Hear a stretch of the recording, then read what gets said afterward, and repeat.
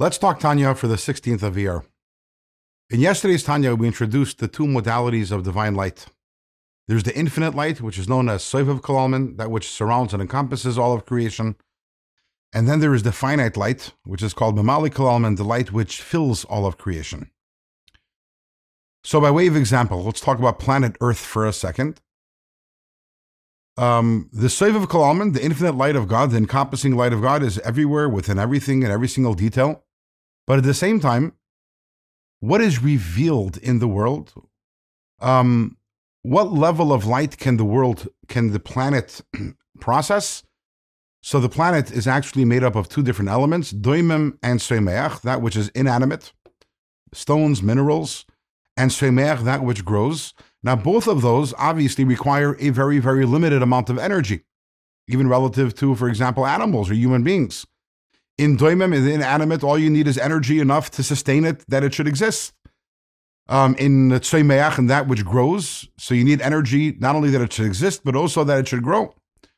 So these are two very, very limited forms of energy. These are from Mamali Kol Almin, the lower modality of light, as opposed to the infinite light of God. It exists everywhere, but it's not grasped, it's not processed by creation.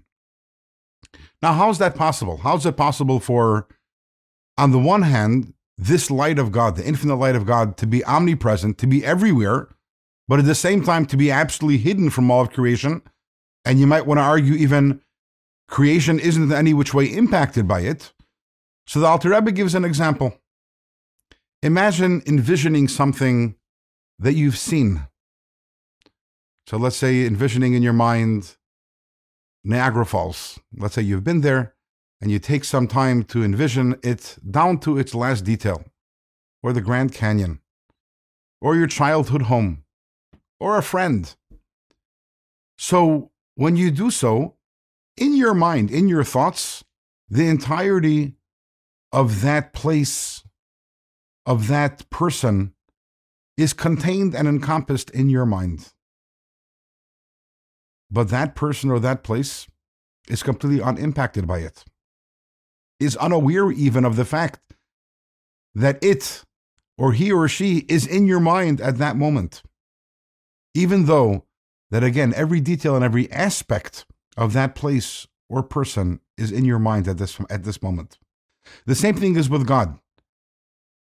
The Sovev Kol Almin, this infinite light, encompasses all of creation. It is the knowledge of God that contains everything. But here's one crucial difference. By us, when I envision something, if I'm thinking about the Grand Canyon, I don't have the physical Grand Canyon in my brain. I have the spiritual form of the Grand Canyon in my mind. God, when he envisions something, and he is constantly envisioning the entire world, everything is encompassed and contained within him, it's not only the spiritual concept of it which is within him, but it actually encompasses the entirety of it, including the physical element and aspect of it. But at the same time, we remain unimpacted by it. It is not revealed to us. So we have over here these two modalities, Mamali Kol Almin, Sovev Kol Almin, the finite light of God, the infinite light of God. Why are both of these necessary? What different role do both of these lights, the different lights, play in creation? That we will discuss, God willing, in tomorrow's Let's Talk Tanya.